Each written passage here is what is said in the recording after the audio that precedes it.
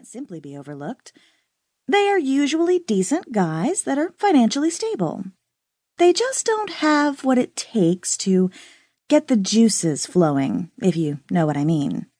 Carl never gave me that initial jolt that made me even consider having sex with him. The passion never even smoldered. Hell, who am I kidding? The spark never ignited.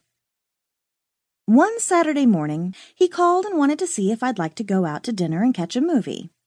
I really tried to ignore him, but he's a persistent little bugger. I found myself scrambling for ways that I could be tactful about saying I already had plans. I mean, it was the day that I had been eagerly awaiting for months.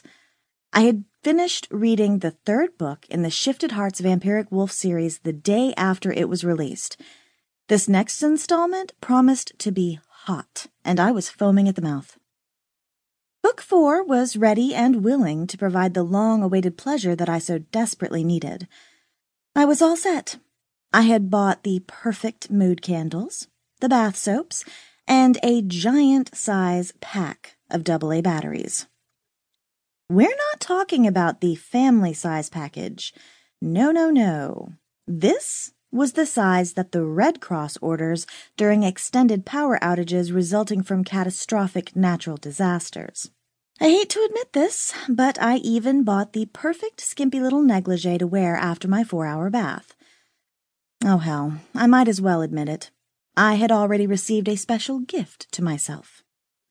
It arrived in discreet, plain brown packaging. The gift promised to measure up to Vladimir Woolf's fictional hardened length, every long, thick inch of it. Where was I? Oh yeah, back to Carl, who couldn't let go. I finally let it blurt out of my mouth. Carl, I told you that I already have plans. I'm busy tonight. Doing what, Leigh? Damn it, I have a date already. Oh, really? With who? Carl said, who, with a very nasally and sarcastic tone, by the way, and that really just pissed me right the fuck off. We're talking about my boy Vlad now. Nobody, and I mean nobody, talks bad about Vlad. You wouldn't know him. His name is Vladimir and he's from Romania. What? Let me guess. You have a date with another one of your fictional characters. That's what it sounds like to me. Leigh, why didn't you just say you didn't want to see me anymore? Okay, fine, Carl. I would rather stay at home and masturbate than go out with you. The stinging words rolled off my tongue and hung in the atmosphere between cell phone towers like a swarm of angry bees. I clamped my mouth shut, as if I could still stop them from getting to Carl, but it was too late. I had everything just right. The mood was set, and I slipped into a nice warm bath with my Kindle ready for action. Then it happened. In the second chapter, my beloved Vladimir, my hero, my fantasy love, was dead. Dead! Some low-life werewolves killed my vampire wolf shifter with a wooden stake wrapped in silver. I screamed in pure agony. Dead? Dead? No! I spent the next couple of hours sitting on my bed crying, my tears dropping onto my Kindle.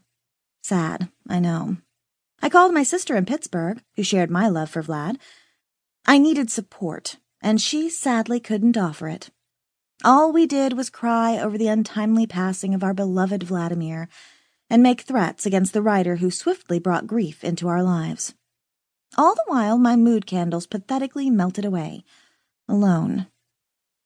As the weeks went by, I slogged my way through the stages of grief over that damn book. It was a very serious thing for me. I was officially in mourning. I subconsciously chose black to wear to work. Who does that sort of thing? Me, that's who. It didn't go unnoticed by the other teachers or even the students at my school.